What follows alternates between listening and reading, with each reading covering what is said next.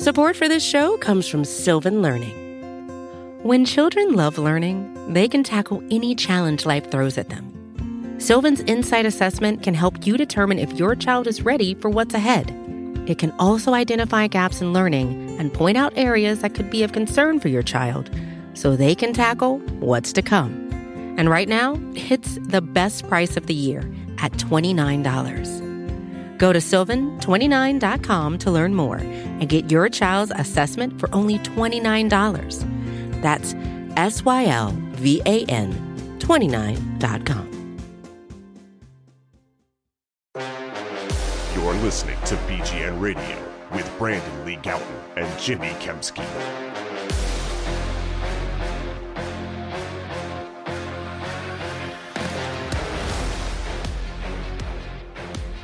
Yo, what's going on, everybody? This is BGN Radio episode number 301. The Eagles are big losers episode of BGN Radio. I'm just kidding. They're 13-3. They're not that bad. But they did lose 2 in a row to the Dallas Cowboys and to the New Orleans Saints, putting their number 1 seed in jeopardy. I am Jimmy Kemsky from PhillyVoice.com. With me, as always, is Brandon Lee Gouton of BleedingGreenNation.com. We'll get into all that, as well as the Eagles, playoff scenarios. We'll look at the Eagles-Saints game. We'll look at some other stuff around the league. But before we do, I know that I would like to know where I can find the finest meat snacks in the land. Well, Jimmy, righttoselling.com, discount code BGN15, since we're in the new year and the 20% code doesn't work anymore. BGN15 for 15% off your order. One thing I should stress about that code, by the way, is that it is a permanent code. It's not like a one-time only, like some of these other offers you'll see. And I think they even have some offers sometimes on their website that will be like 15% off your first order, which is great. I mean, you can use that. It still works. But if you use the BGN15, it works for every order. It doesn't expire. So you want to use BGN15 at righttoselling.com to get 15% off snacks. No one wants to hear about that right now, though, Jimmy. I have a question for you, but we should probably get to it after we come back from break. Okay. Because we're going to get into some of the more newsy things, like you said at the top of this show, including that, I think most importantly, one of the biggest things to transpire, other than the impact of the Eagles losing itself, was Josh Sweat having to go to the hospital. And it's a very nervous laugh for me, because that was very scary to see him go down like that and be on the field for such a long time, and never a good sign when the cart comes out and all of the bench comes out to say goodbye to him for the moment. And then I think we both noticed too that like the cart was going slow off the field. I've never seen that before. Usually they get the guy off the field pretty quick. Like the cart was moving at such a slow pace that it just seemed like, man, that was not good. That was scary. The good news is Josh Sweat did tweet late on Sunday night, early Monday morning, that he will be back this season. I don't know what that means, but scary scene. For sure. I didn't see as soon as it happened, I saw him like kind of lightly pounding the turf with his hand. So I saw him move his upper body, but I didn't see him move his legs at all initially. One of the trainers went out and moved his leg for him, and then he just didn't move thereafter. And then, we're watching the cart closely and what they're bringing out with him and stuff. We saw them bring the stretcher out, and they, loaded him onto that. He looked like he was trying to give like a thumbs up on the way out and almost kind of couldn't even do it. So it was very scary, and they brought him to the hospital. He was released from the hospital that night, so he didn't even stay overnight. But yeah, it's a good sign that he tweeted out that he's going to be back this season. Again, whatever that means, who cares? Like that's like secondary to his potentially avoiding a life-changing injury. And actually, I don't know if you're probably too young for this, but there was a Jets defensive end. I want to say this happened in the 80s. His name was Dennis Byrd, where he and another Jets player were converging on a quarterback from each side, and the quarterback stepped up and avoided the hit from both players, and they collided into each other. And Dennis Byrd had his head down, and head kind of got crunched back into his body, similarly to the way that Josh Sweat did. And that guy got paralyzed. Obviously never played again. I don't know if he can walk now or if I don't know what his status is now or whatever. Well, more modern example, Ryan Shazier, right? He's still alive. We've seen this happen, like in Eric Sure. Grand college football, but still, football's a pretty dangerous game. Mm-hmm. Yeah, the Dennis Byrd hit looked a lot like the impact, I'll say, that Josh Sweat had in that game. So again, it's good to hear that he had movement in all his extremities, as the Eagles said, in like the third or fourth quarter or whatever. So yeah, good news that he's better, and it looks like he did avoid some kind of just life altering. It is worth noting that Robert Quinn will be eligible to be activated from IR in week 18 as soon as this week. Mm-hmm. Now, obviously, he was not very productive prior to going on IR. Maybe the time off will do him some good, but certainly with Sweat going, or potentially, I would think he's at least going to miss this game this week. I don't know, and who knows? It's hard to say what's going on with him, but you would think that they might want to get Robert Quinn. They got enough depth at that along the line. Mm-hmm. He's been awesome this year, by the way. Like, he's had a legit. Yeah. He made the Pro Bowl last year, and you and I have both sort of agreed that that was a little fluky.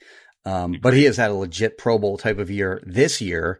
Didn't make it this year, but he's got 11 sacks. BG played over 50 snaps in this game. Because Sweat couldn't play, he wound up having 2 sacks and going over double-digit sacks for the first time in his career. But Josh Sweat has had a really, really good season, and it's a big loss if they do wind up losing him for the rest of the season, or for any of the playoff games upcoming. But I'm with you. I doubt that he plays against the Giants week 18, and even if he could, right, I think you severely err on the side of caution when you're dealing with a neck injury. The person's life, not just like their ability to contribute this season. All right, other things going on from the game. I think we just had, and we'll get into the game itself, but like just impact of the loss. Obviously, if the Eagles had won, they would have clinched the number 1 seed in the NFC. They've had 3 games to do this, and so far they are 0 for 2.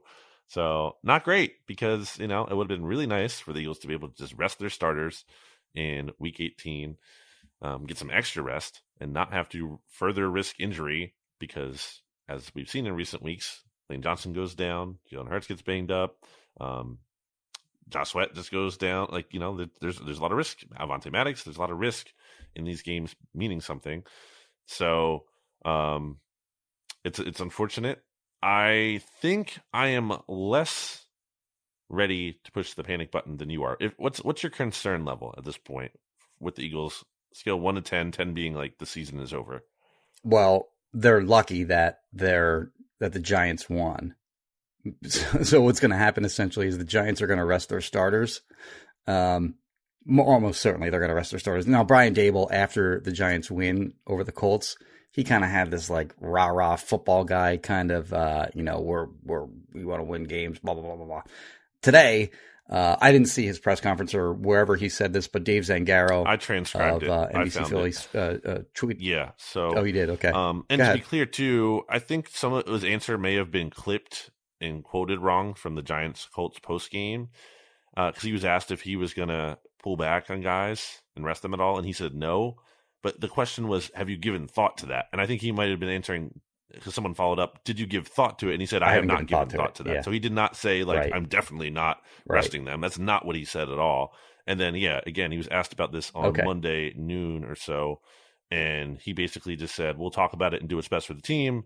It's early Monday. We'll go out there and try to have a good week of practice, prepare like we normally do, and then decide what we want to do relative to who's playing, who's not playing. Whatever we think is best for our team, that's what we'll end up doing. He said he's going to talk to Joe Shane, and they're going to have talk to the coaching staff, and they don't need to make that decision right now. So again, we'll do whatever we think is best for our guys and our team. Vegas certainly thinks the Giants are going to rest their starters because the Eagles are favored by 2 touchdowns. They're favored, depending on where you look, they're favored either by 13.5 or 14 points. Well, Jimmy, what's that? The only place to look is DraftKings Sportsbook. Okay. And it's 13.5. 13.5 there. Okay. Vegas isn't in the business of losing money. So they're not going to put out a horrible line without knowing full well what's going to happen. If anything, they just wouldn't have it up. They wouldn't have a line for that yet. And they do. Think about the Jalen Hurts situation and how his MVP odds like dramatically dropped. And then the Eagles, Cowboys, Lions like swiftly went in Dallas's favor even before news of him getting hurt was put out in the public. So they're not operating blind here. So anyway, with that all being said, to answer your question, where's my level of concern on 1 to 10? I'd say it's at like a 7. It could, Wow. I mean, it's not. I mean, it's high, but it's because they're playing like crap. I mean, they did not play well in certain phases on defense against the Cowboys. They were just totally crap to bed on both sides of the ball. Maybe not necessarily defense in the second half, but the defense did not play well early in the game against the Saints, and certainly the offense stunk. It wasn't just Gardner Minshew. Like, Minshew played poorly, clearly, but he didn't get a lot of help from his offensive line, from his receivers. And they just, I mean, the offense in general just looked terrible throughout the entirety of the day.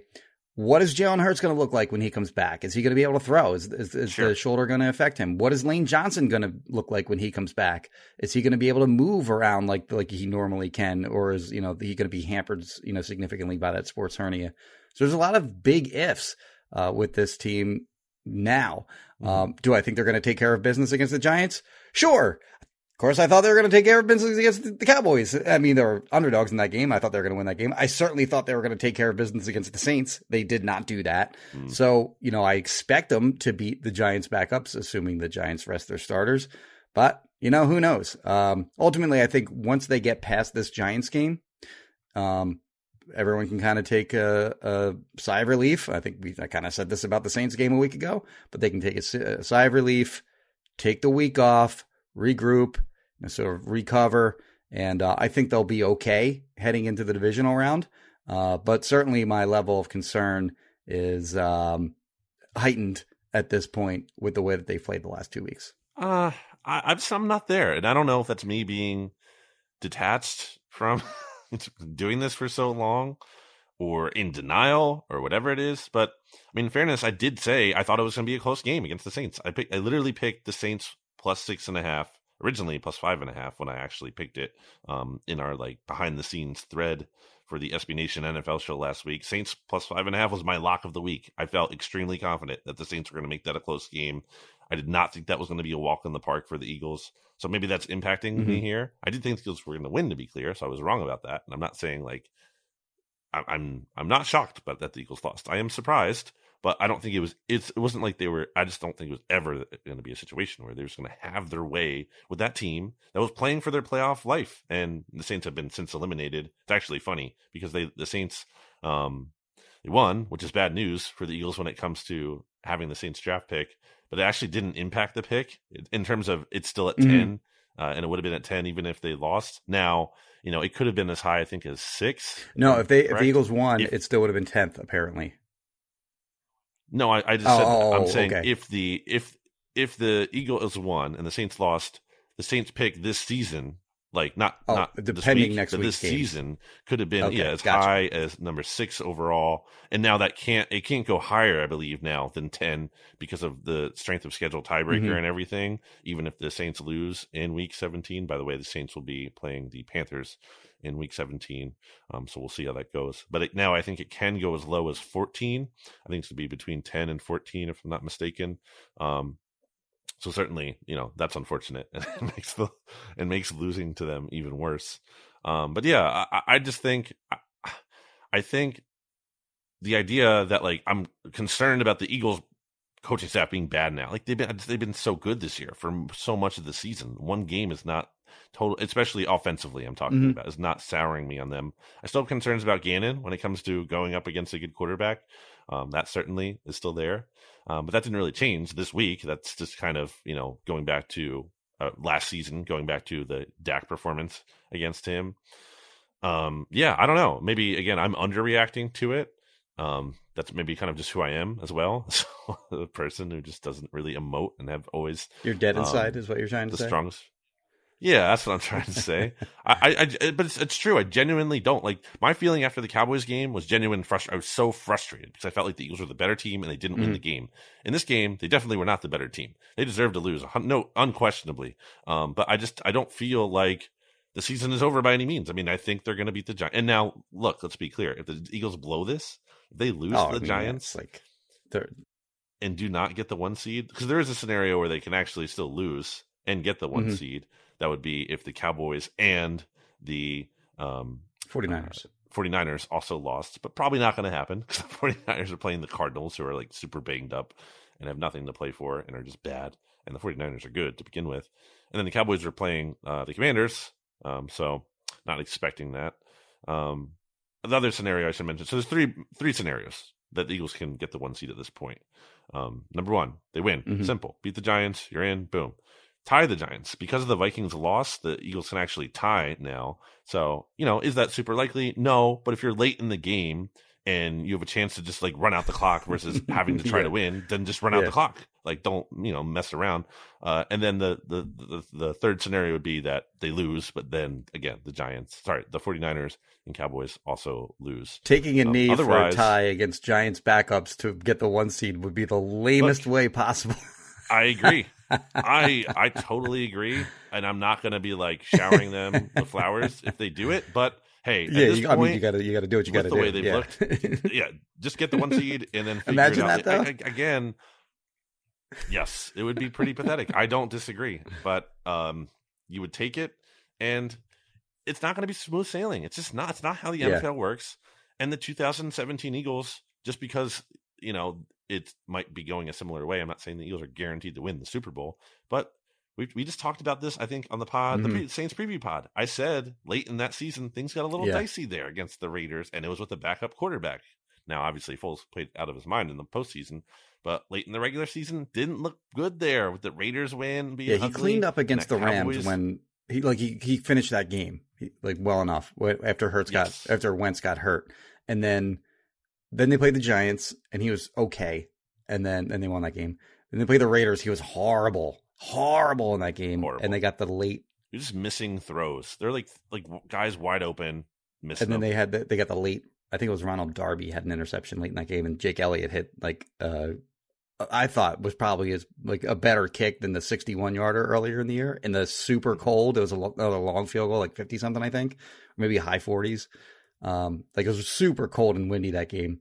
And then that last game, they played them for what, like a quarter and a half, maybe.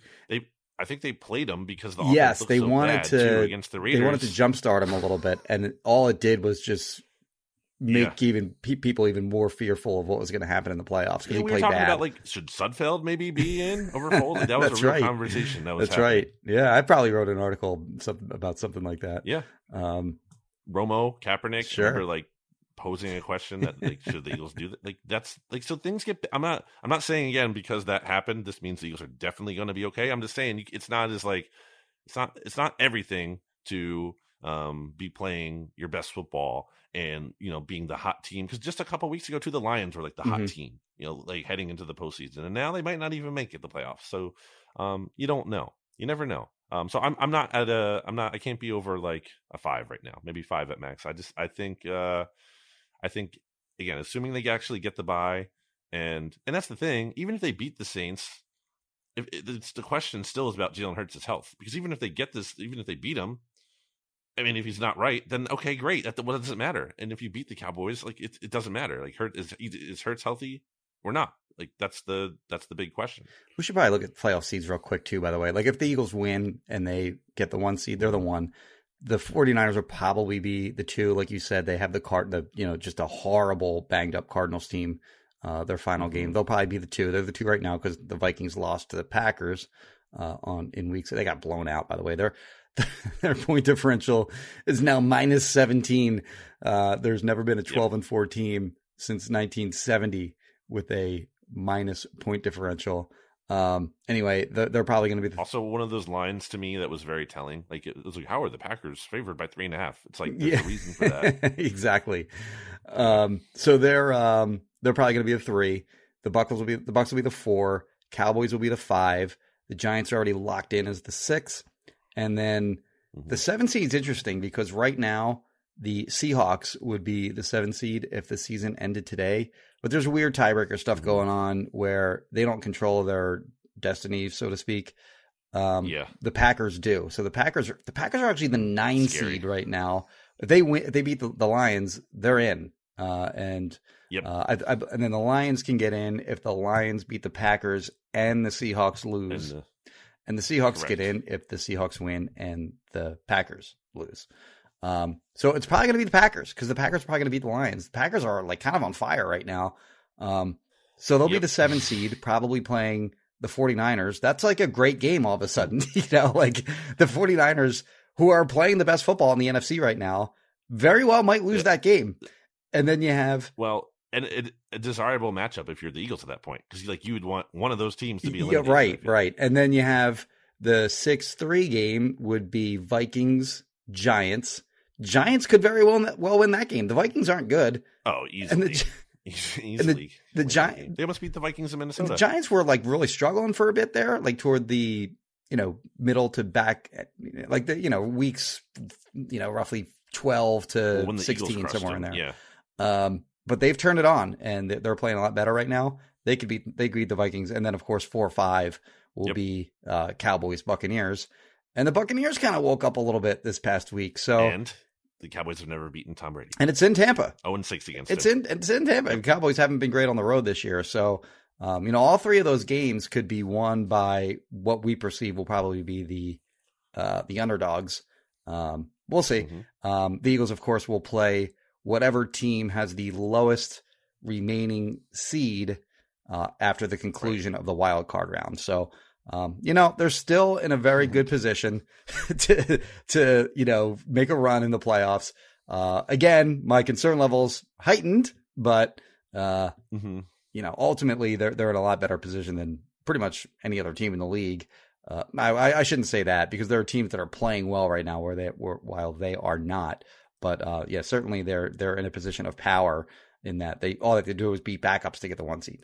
And then if they don't get the 1 seed, there is a possibility they would be the 2 seed. That would be them losing and the Cowboys losing, but the 49ers winning. At that point, the Eagles would be the number 2 seed.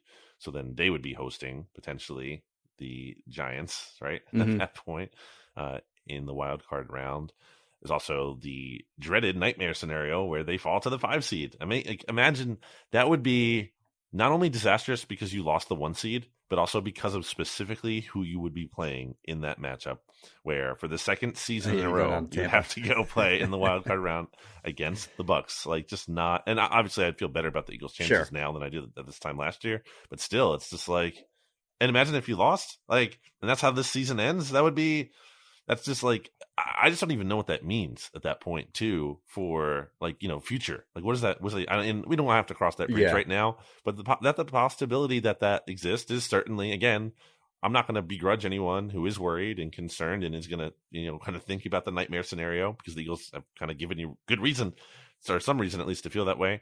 But on the other hand, like you said, big swing, because if you get that 1 seed, you're just 2 wins away from the Super Bowl. That's the thing. I think that's why the concern level for me is lower. At the end of the day, when you phrase it like that, 2 home wins away from the Super Bowl. Like I don't care if the team isn't playing their A+ football right now. Like, there's the bye week. There's time. They can get. I mean, Hurts being back is a big deal. Like, that's again, assuming he's healthy, which we don't know 100%.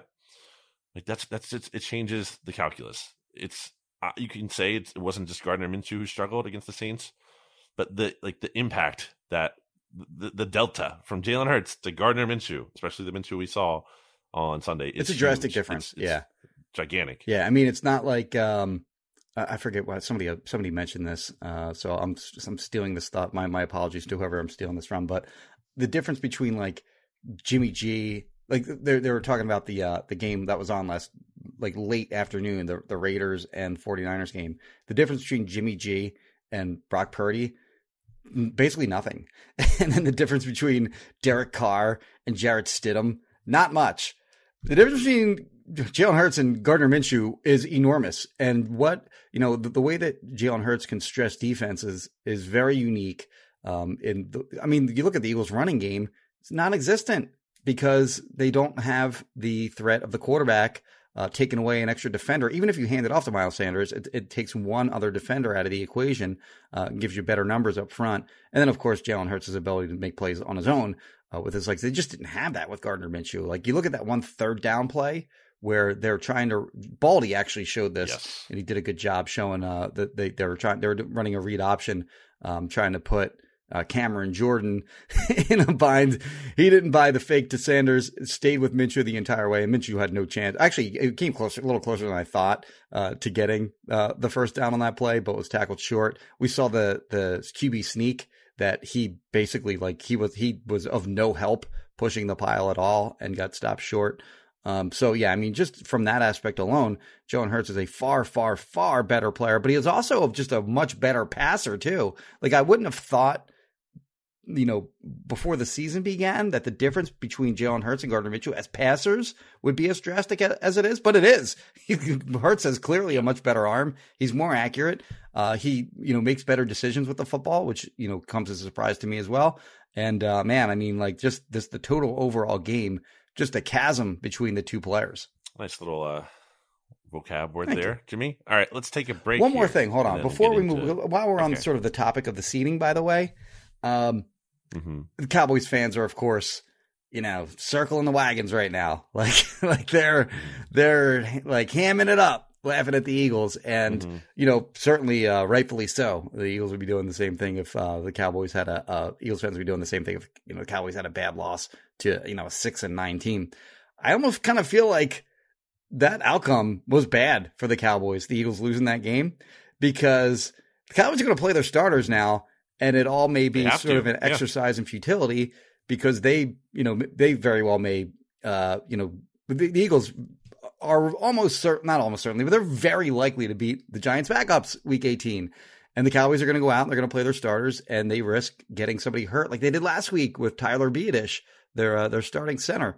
So, I mean, we'll see what happens with, their week 18 game, but they're going to play, I would imagine, their starters on the possibility of the Eagles losing that game and having a chance at either the 1 seed or the 2 seed in the NFC. And they'd be stupid not to play their starters, because there is a chance that they can get it.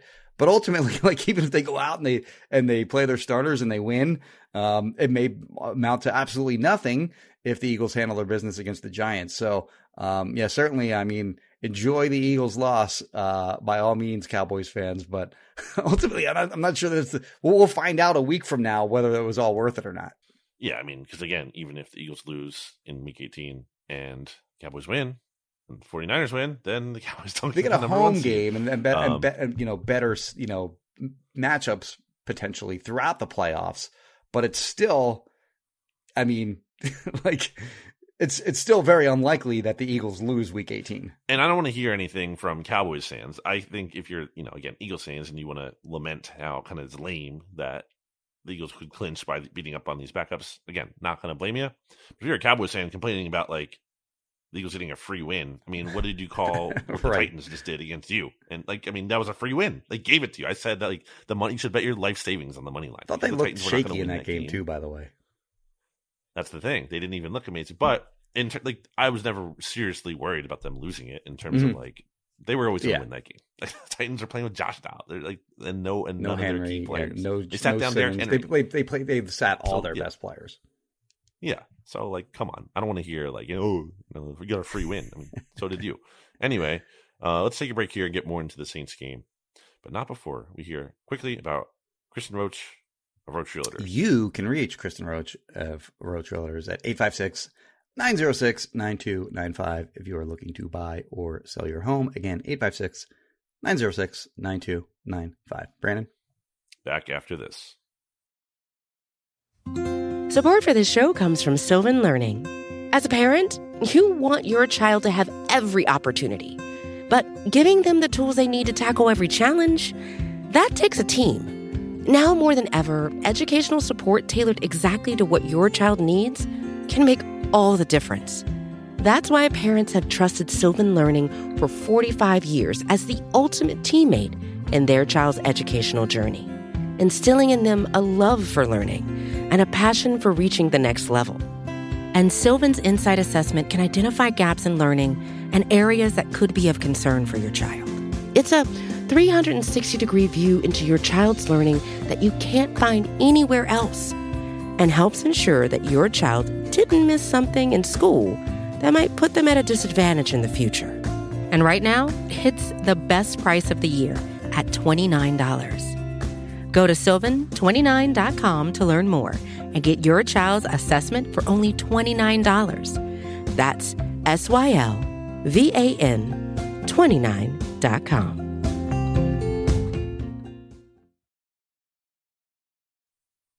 Back here on BGN Radio, and I'll start, Jimmy, with a question. How does it feel to be personally responsible for the Eagles' loss because you were so overconfident in them? When I talked to you in the press box before the game, we were having a talk, and I was like, I don't know, Jimmy. I don't get like a great feeling. Part of it, honestly, was that I got into the Eagles stadium on Sunday much easier than maybe any other game this season. Like, there was no one there. And maybe that's some, New Year's stuff going on in terms of people were out the night before, maybe people doing other things, the Mummers Parade, whatever, I don't know. But I just thought the juice wasn't fully there. And to something we were just talking about, Jalen Hurts being out, it was a huge deal specifically for this matchup, because I think you think back to how the Eagles, I said this, think back to how they beat the Saints in each of the last 2 years, including Hurts' first start in 2020 and then last year. I mean, Hurts' mobility in those games was huge. To not have that, it's like a big factor. I probably am higher than on Dennis Allen than most. I don't know. I don't think he's clearly not looking like a great head coach. As a defensive mind, though, like, he's kind of like Jim Schwartz. He might be kind of like Jim Schwartz in that regard. Like, not a good head coach, but when you look at his defenses, they're really freaking good. So that was something that concerned me. And Gardner Minshew is certainly no Tom Brady, but you look at how Dennis Allen has put up some pretty good game plans against Tom Brady. Then it doesn't surprise me that Minshew could not be super successful against him. I guess the big thing that I see that I don't fully agree with, and I want to get your take on it, is that, like, Minshew was bad, yes, and you kind of said this earlier, but the game plan was horrible. Yeah. Well, so when I was speaking with you in the press box before the start of the game, the one matchup that I thought was heavily in the Eagles' favor, and it wound up being right, was their defensive line against the Saints' offensive line. They were missing both of their starting guards. They were playing Calvin Throckmorton at right guard, and they were playing Josh Andrews, a practice squad call-up, at left guard. And then during the game, they lost Ryan Ramczyk, and they were playing, I don't know who it was, but 67. That dude can't play in the NFL. And like he was just destroying those guys. And they got 7 sacks in the game. Somehow they lose by 10 points despite having 7 sacks. That doesn't happen. So, and I thought like the game plan on both sides of the ball to start the game was bad. I thought the defense ultimately, eventually adjusted and basically shut the Saints down in the second half. But coming out, like, they're playing a lot of zone defense, and this Andy Dalton was carving them up there. Andy Dalton and Taysom Hill started off that game 15 for 15. Why does it have to be the adjustment that fixes? Can't you just have the game plan? Can't you just have a good game plan to start the game and just shut the opposing offense down for the entirety of the game? There's no secret what the Saints wanted to do. They want to run the ball a lot, and they're gonna take underneath throws. They're not gonna be very aggressive down the field.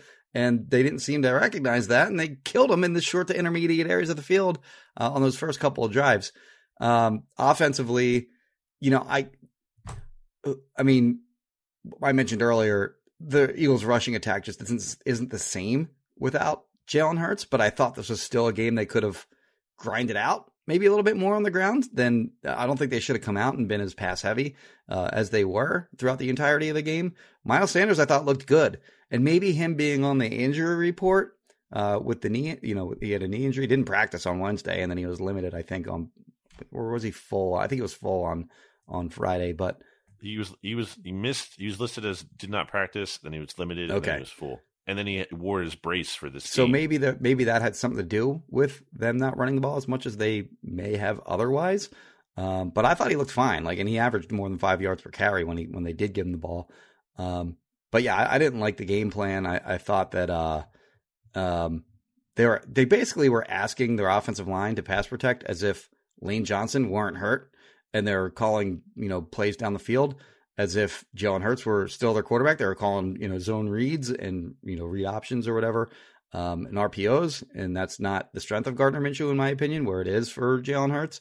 So yeah, I don't think they did a good enough job of playing or not necessarily playing to the strengths of the players they had, but rather sort of avoiding the weaknesses of the fill-ins for Jalen Hurts and Lane Johnson. That's just sort of how I saw that. And obviously the Eagles offense in that first half, and good Lord, the first 4 drives, they were 3 and out, and just looked terrible. I mean, their time of possession in that first half was pretty disgusting. And it reminded me a lot of the Washington game, week 10, I think, when the Commanders just controlled the clock, converted short third downs and kept the Eagles offense off the field. Yeah. Okay. So starting with the offense, I feel like I'm not ready to kill Shane Steichen and Sirianni as much as others. I'm not going to say this is a good game plan. I'm not going to say that. But like the tough thing for me is like run the ball more. First of all, like that's what literally everyone says after almost any loss. So, okay, it's like a default thing. I do agree that it made sense in terms of the Saints defense, by all indications, was worse against the run than the pass. So theoretically, I agree. I do think it's tough at the same time to be like, we should not get the ball to A.J. Brown, Devontae Smith, or Dallas Goedert on this play. Because that's what you're saying when you're running the ball. Now, obviously, you're not going to do it every single play, but I'm saying like it's like not as simple to just not you get the ball to some of your very best players and guys who you'd probably rather have the ball in their hands more generally, or at least, a good split with Sanders. So I have a tough time like totally killing them for that. I do think it could have been better.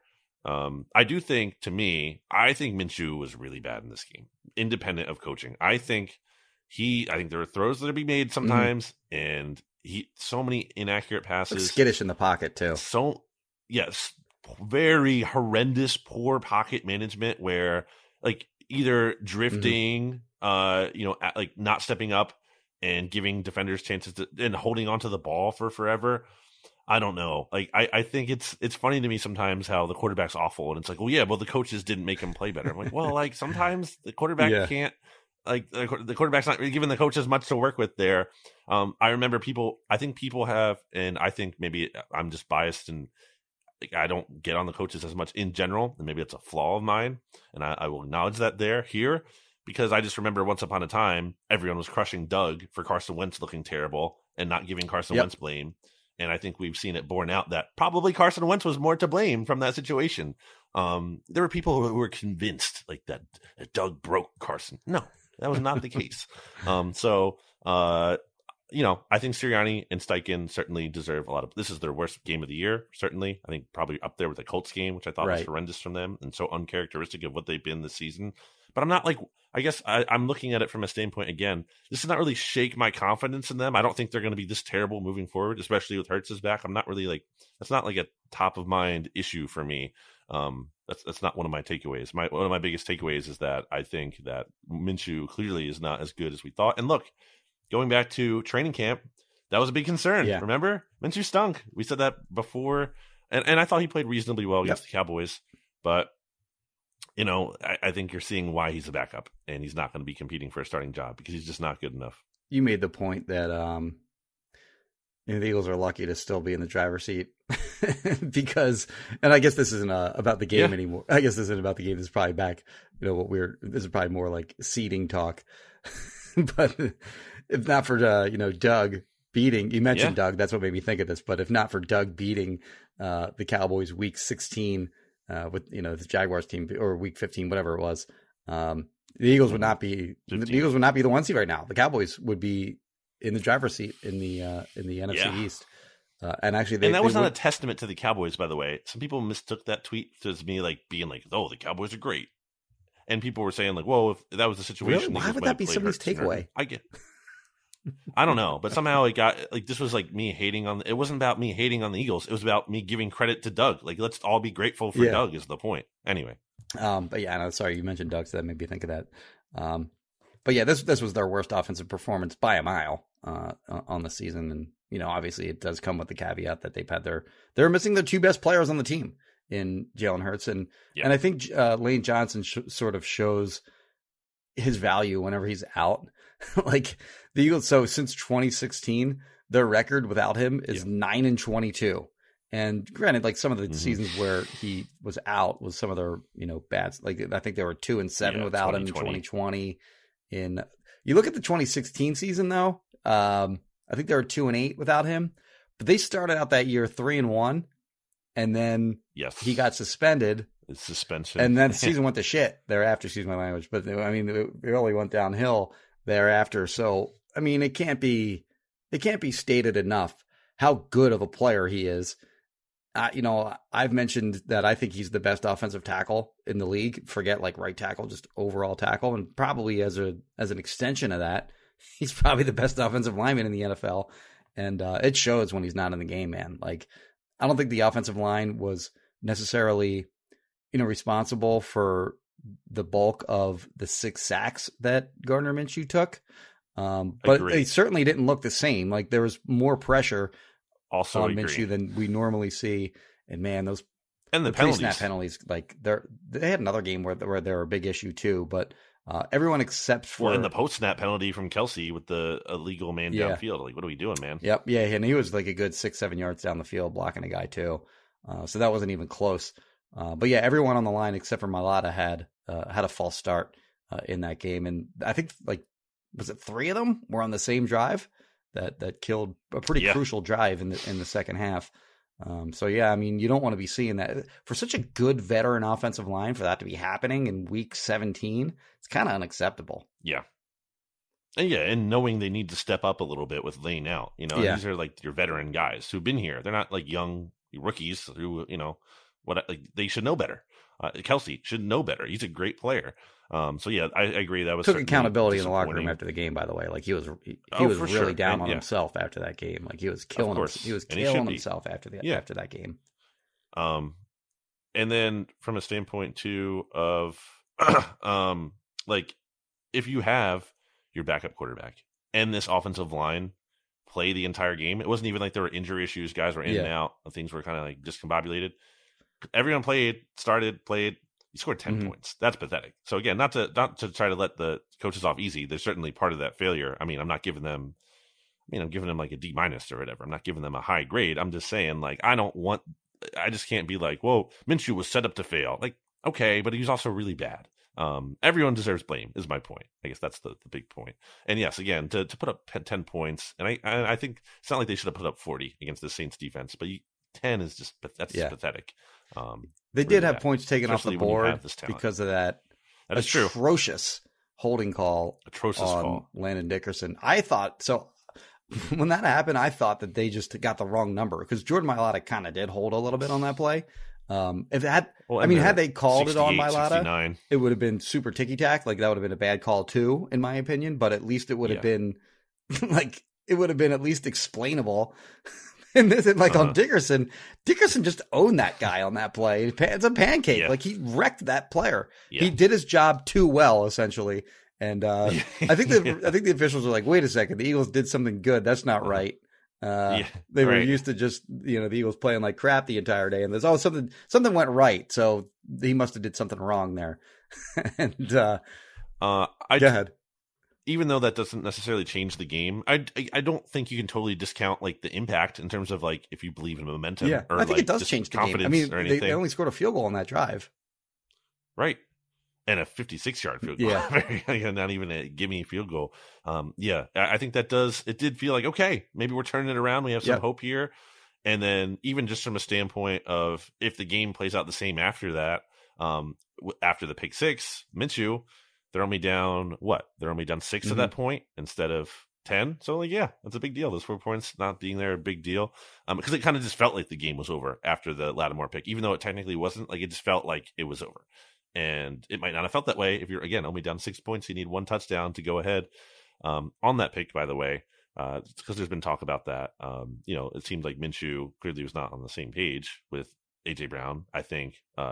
Minshew deserves a lot of fault for throwing it there and not seeing Marshawn Lattimore sitting on the route at the same time as the guys on the post-game show said. Johnny and Shane did a really good job of that. Like, doesn't really give AJ an excuse to not really. This is a weird AJ Brown game because he has a big touchdown catch that was great and everything, but it seemed like he wasn't like totally. It seemed like he's a little moody out there. He ripped his helmet off after one drive.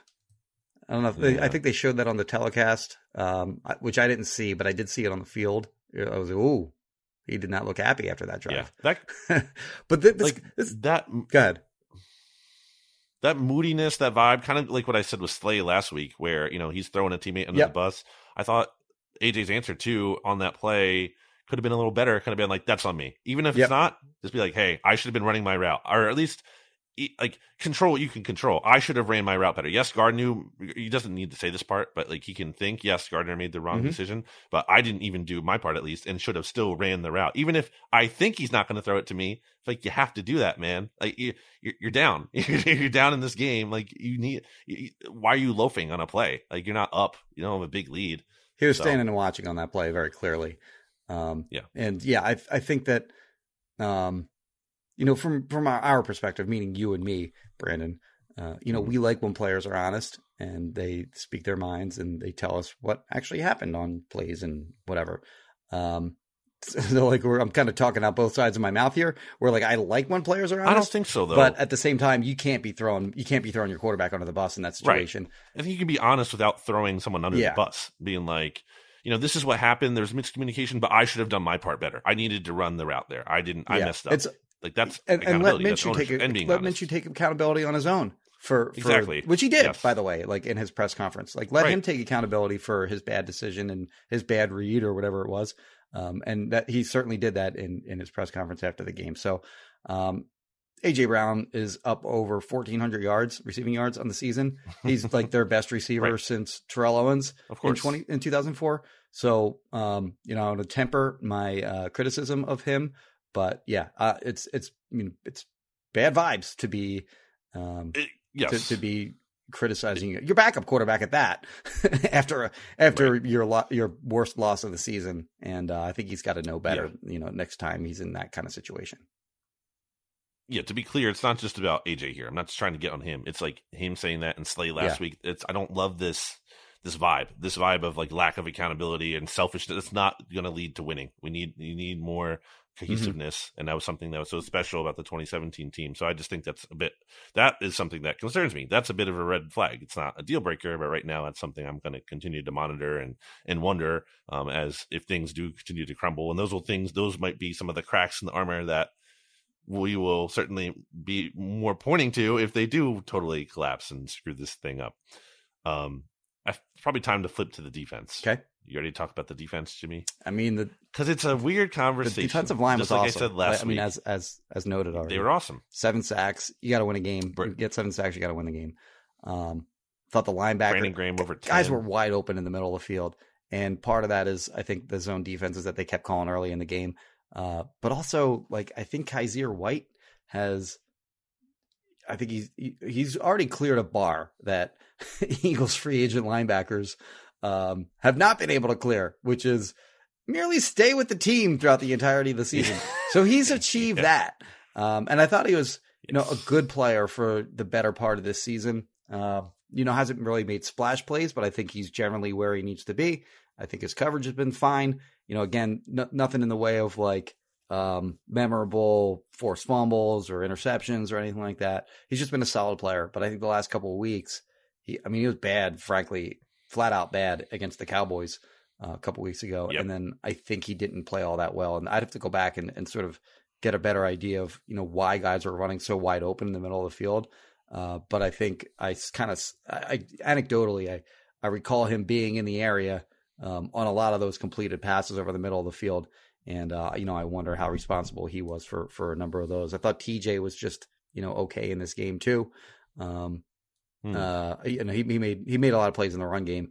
But I wonder, sort of what that tandem of linebackers was responsible for in coverage. And then on the back end, we've seen this team force a ton of turnovers throughout the season. They've kind of evaporated over the back half of the season.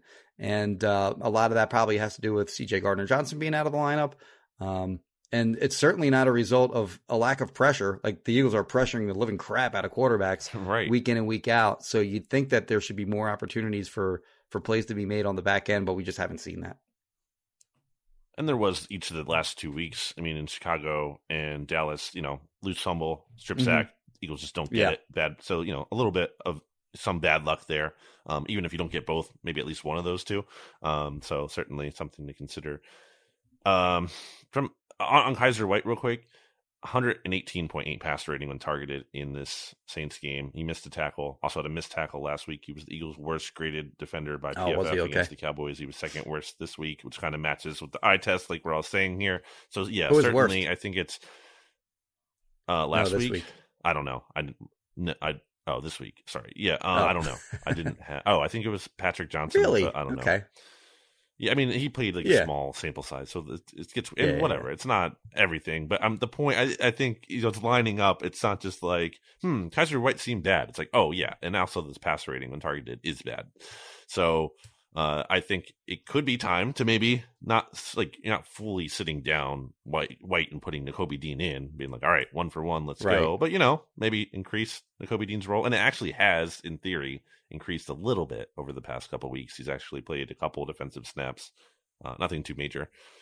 But from a Gannon standpoint, I don't know, man. I'm at the same place I was last week. It's such a interesting, nuanced conversation because you look at the results and they look good on the bigger scheme of things and the rankings and everything, but the feel is not the same. Knowing and feeling are two different things, and the feeling with Gannon, it's just different. And I know the defense was great in the second half, objectively.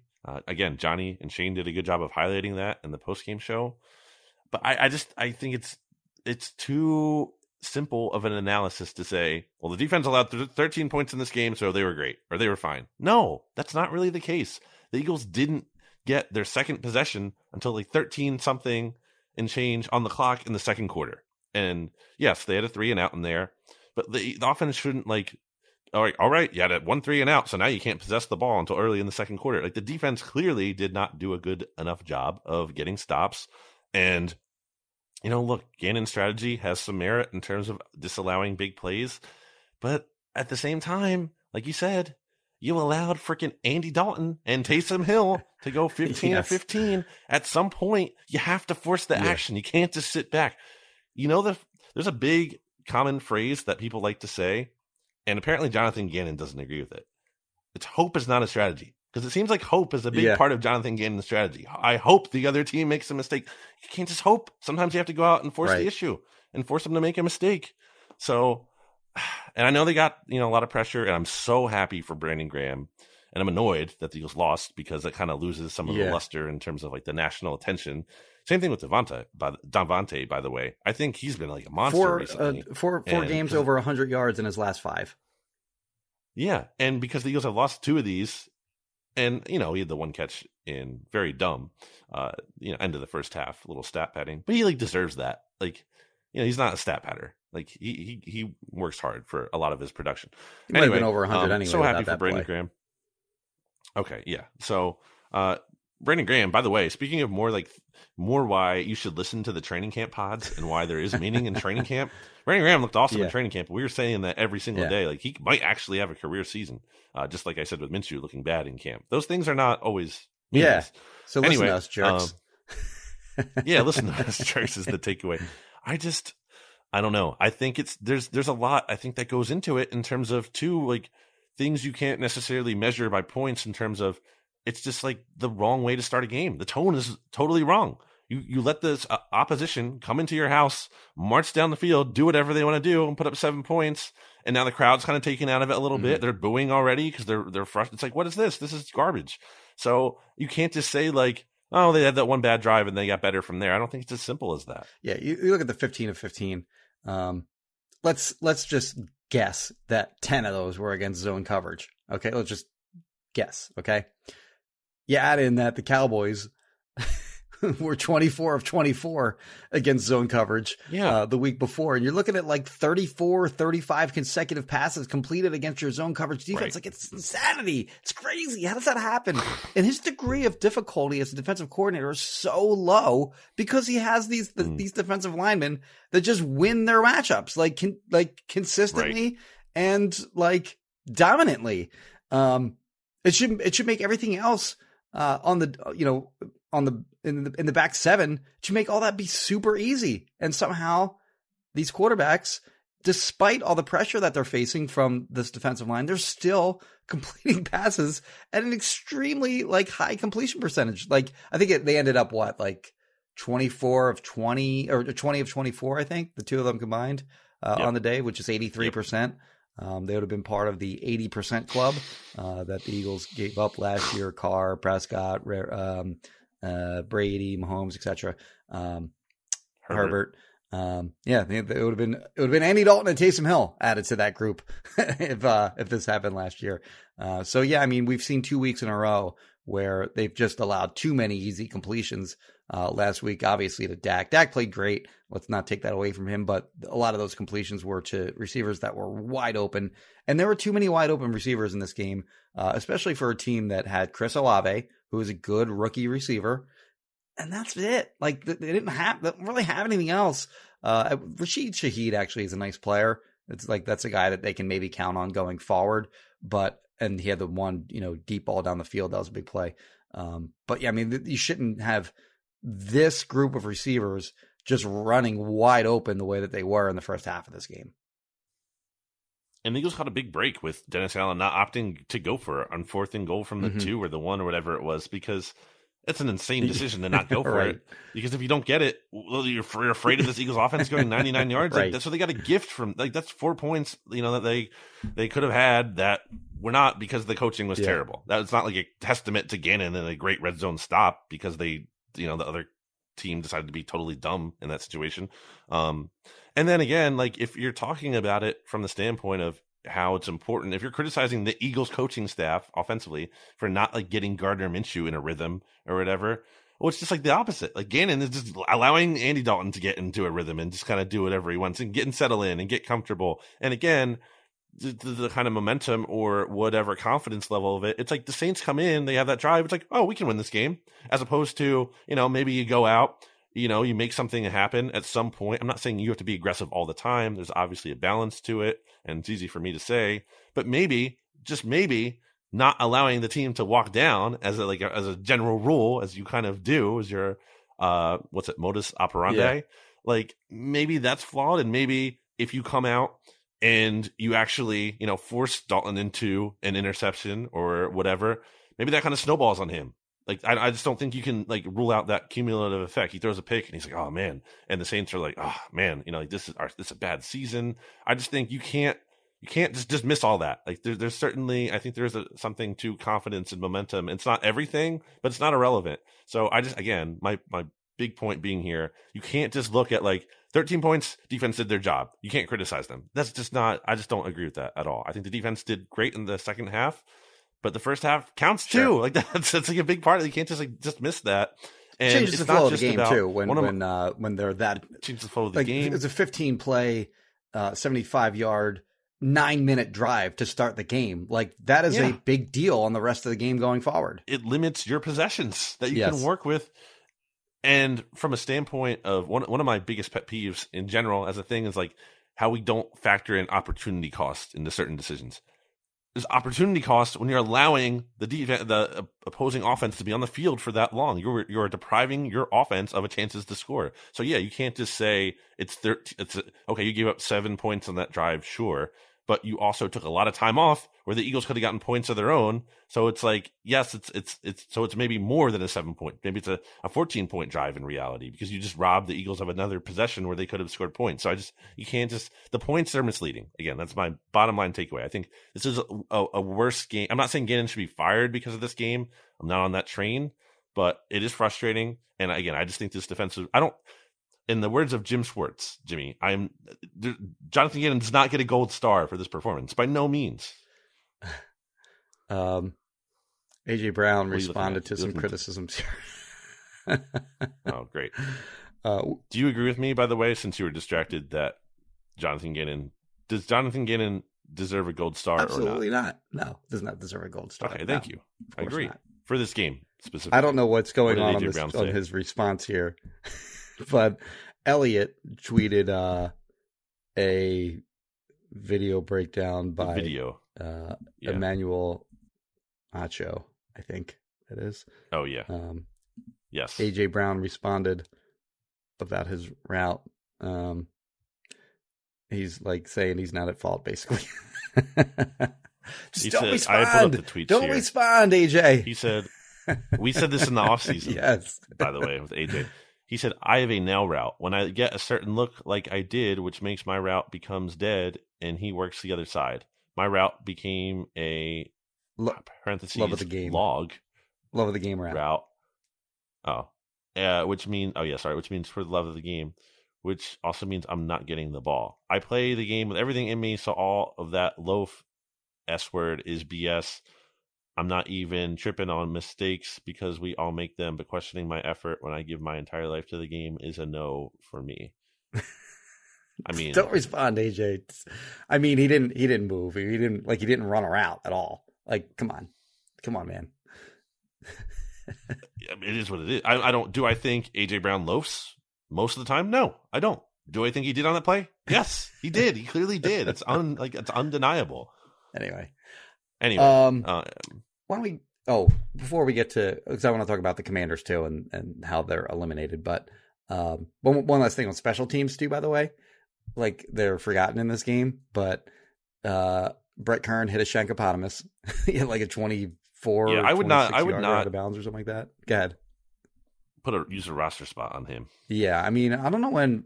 I think Aaron Sipas's return is now irrelevant because I think he's better than Kern.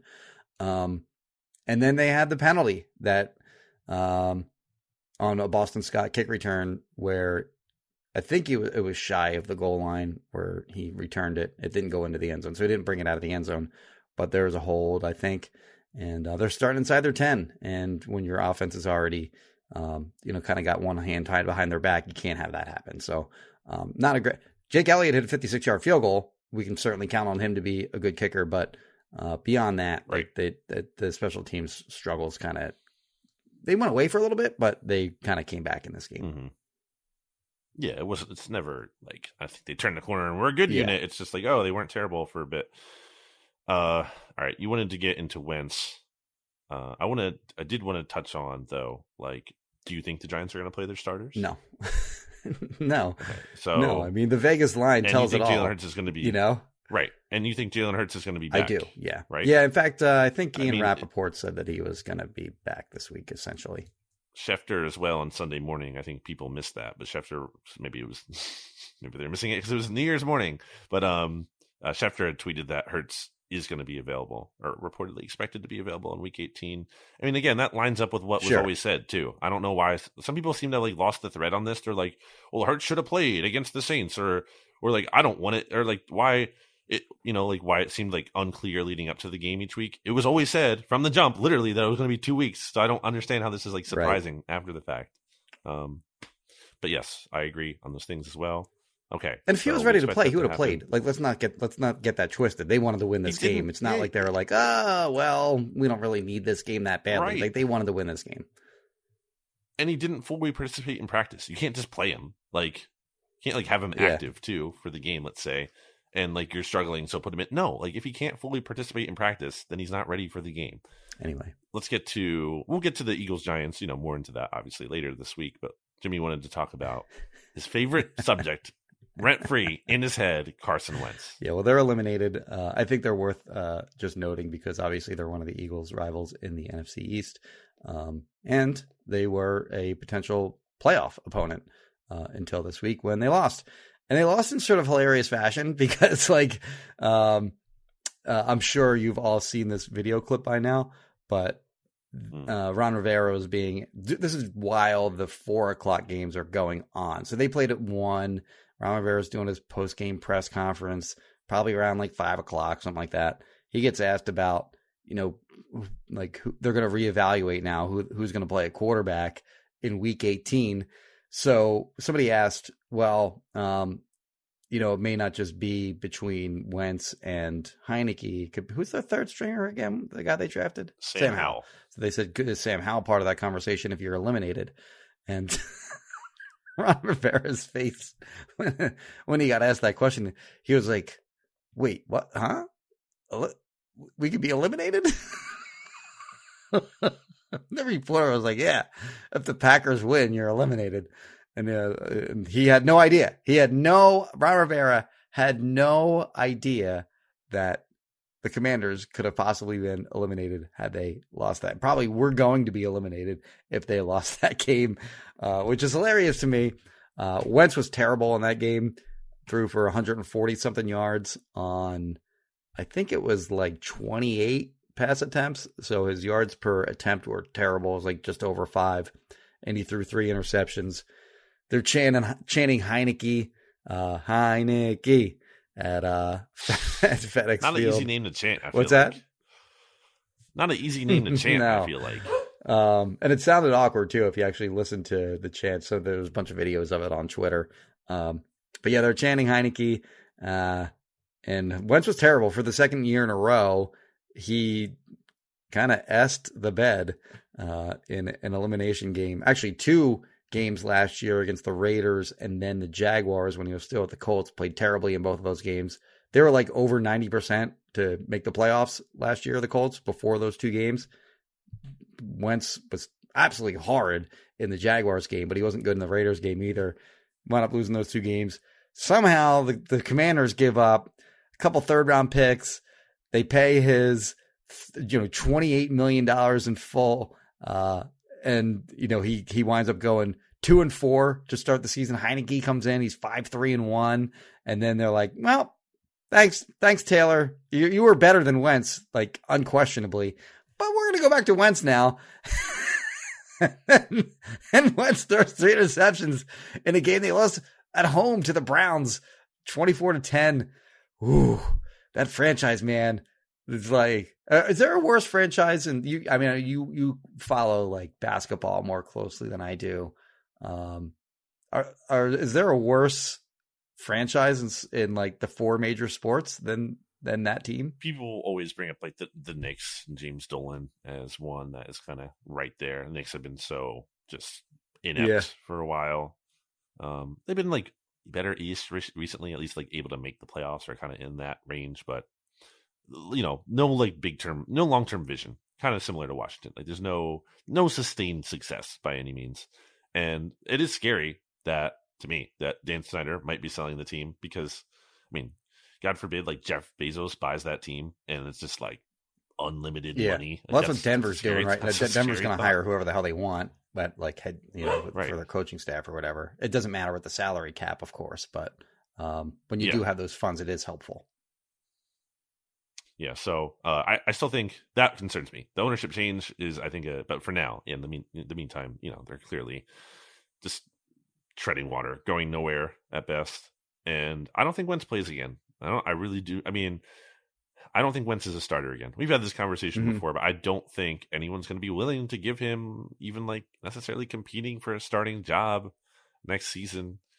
And I don't think he's going to sign up to be a number 2 unless it's a situation where there's a clear, very tenuous lead on, kind of like Tannehill when the Titans traded for him. Like they clearly didn't believe in Mariota anymore, but they weren't willing to cut bait with Mariota at the time. They gave him like one last run at the beginning of that season.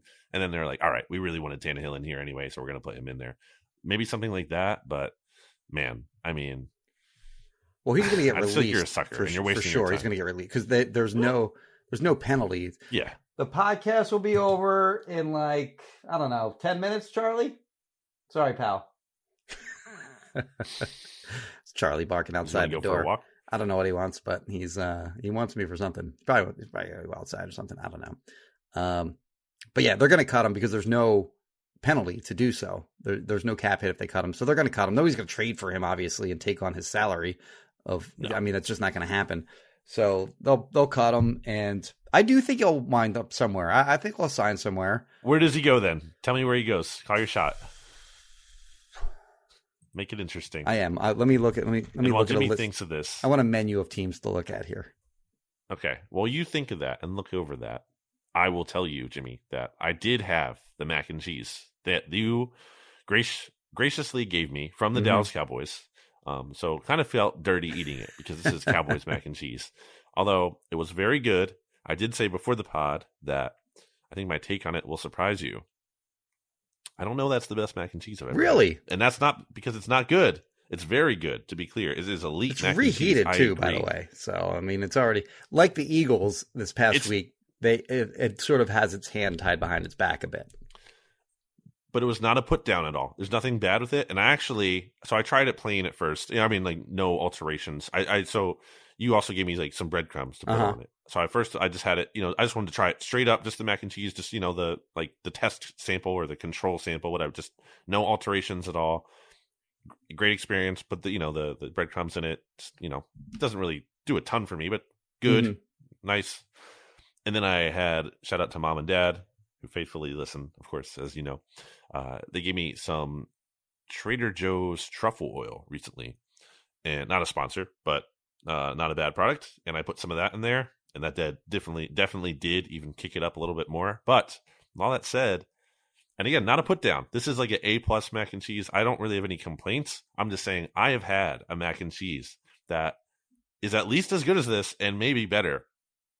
And it's my favorite mac and cheese from Mike's Barbecue in Philly. Jimmy, you have to get yourself some of that. Yeah, I think it's amazing. It's very like creamy and like thick, like this mac and cheese is. I think it's just top notch.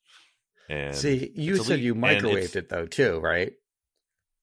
I did, to reheat it. Yeah, I mean, you're not even giving it its fair due by not taking the extra little bit of time to put it in the oven for 10 minutes. I don't think that's going to change a lot for me. Oh, maybe sure for some people. I don't think so. Yeah, I'm not a big. I'm not saying it was bad at all. Nothing was bad about it. I'm just saying people should go out and get Mike's mac and cheese. Because, all right, let's say, Jimmy, most of the people listening to this podcast are not going to be able to try the Dallas Cowboys mac and cheese. Fair point, right? Fair enough to say. Of course, sure. Then okay, so let's then go to, if you want the next closest thing, I guess is the point of me saying this. Then go to Mike's and get their mac and cheese, because it is like, I think, the next closest thing, if not better than it. It's really good. All right, I got the team, I think. Okay. Denver. It's going to be him and Russ out in Denver. Oh man, what a quarterback room. Yeah. Yeah, actually I'm looking at these teams and it's hard. It's really hard to find, because it's not just about availability. It's not just about like who has bad quarterbacks. It's also who's dumb.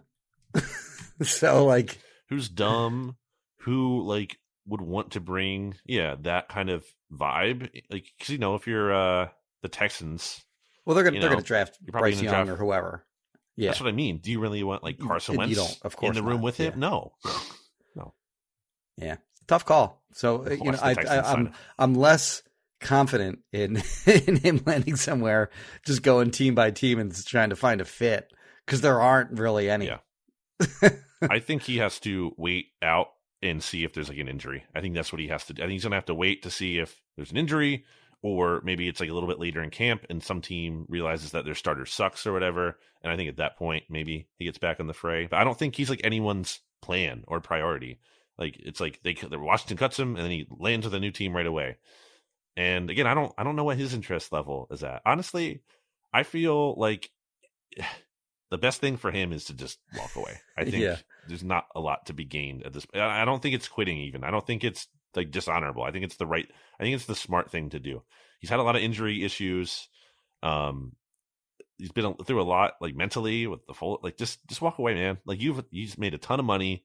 He can go do his hunting stuff and whatever his enterprise is off the field. And I feel like he'd just be much happier. I feel like that's a bigger path to happiness to him than he just turned 30, by the way. Did you know that? That's the other thing. He's not even like young. You can't even be like, wow, upside. He's 30. Young. It's crazy. It wasn't that long ago the Eagles drafted him, it feels like, Yeah, he was old when they drafted him. Anyway, I have one final thought too. 24. Was mac and cheese your final thought?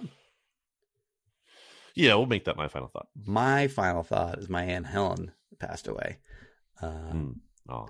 She was 101. So. That's awesome. Well, I mean, not awesome especially. It's awesome she got to 101. And she would have been 102 in May, so she was more than halfway there to 102. But it was time, and just wanted to give my Aunt Helen shout out, R.I.P. Aunt Helen. Love you very much. Rip, Aunt Helen. Lived quite the That's life. Right, for sure. You could say. All right, Jimmy. We will wrap this up. Be back with you later this week. It would have been nice to not have to preview a Giants game that had meaning for it and incredibly bizarre that this game means stuff to the Eagles and not the Giants. Like, just such a weird NFL thing to happen. But could have gotten a look at Janarius Robinson, Ian Book, whatever, and maybe the Eagles still can. I mean, they could, in theory, they could go out and beat the tar out of the Giants' backups in the first half, and then maybe pull the starters if they start out like 35-0 or whatever. Yeah. Now I'm like writing, see that. 5 matchups to watch, and I'm trying to think of something to say about Tyrod Taylor. I mean, he did give the Eagles some trouble in garbage time, but. All right. This has been BGN Radio 301, brought to you by Righteous Felon Craft Jerky. Go to righteousfelon.com. Discount code BGN15 for 15% off your order. A lot of people, Jimmy, are doing Righteous Felon Craft Jerky, and they're being satisfied. They're being happy. Mm-hmm. They're happy customers, is what I'm trying to say. Also, you want to check out so let's say, I don't eat meat. Again, they have the non-meat snacks available at the site. But they also have dog treats. That's right. Wild Ranger Pet is connected with Righteous Felon Craft Jerky. And you go to wildrangerpet.com. That's why Charlie's barking out there. He wants some Wild Ranger. He wants his Wild Ranger. Come on, Jimmy. And you can use discount code BGN15 for 15% off dog snacks. So I want to hear, I'd like to support the podcast, but I can't eat meat. Well, your dog probably potentially eats meat and would like some snacks. So there you go. If you have a dog. He's growling out there now. Do you hear him? Yourself. He's hungry. If you're looking to buy, sell, or rent a house, you want to contact Kristen Roach of RoachRealtors.com, and you can call or text her at this phone number. 856-906-9295. BleedingGreenNation.com for my work, PhillyVoice.com for Jimmy's work, at Brandon Gouton on Twitter and Instagram, at Jimmy Kempsky on Twitter and Instagram, at Bleeding Green on Twitter for the BGN Twitter account, at BGN_radio for the podcast Twitter account.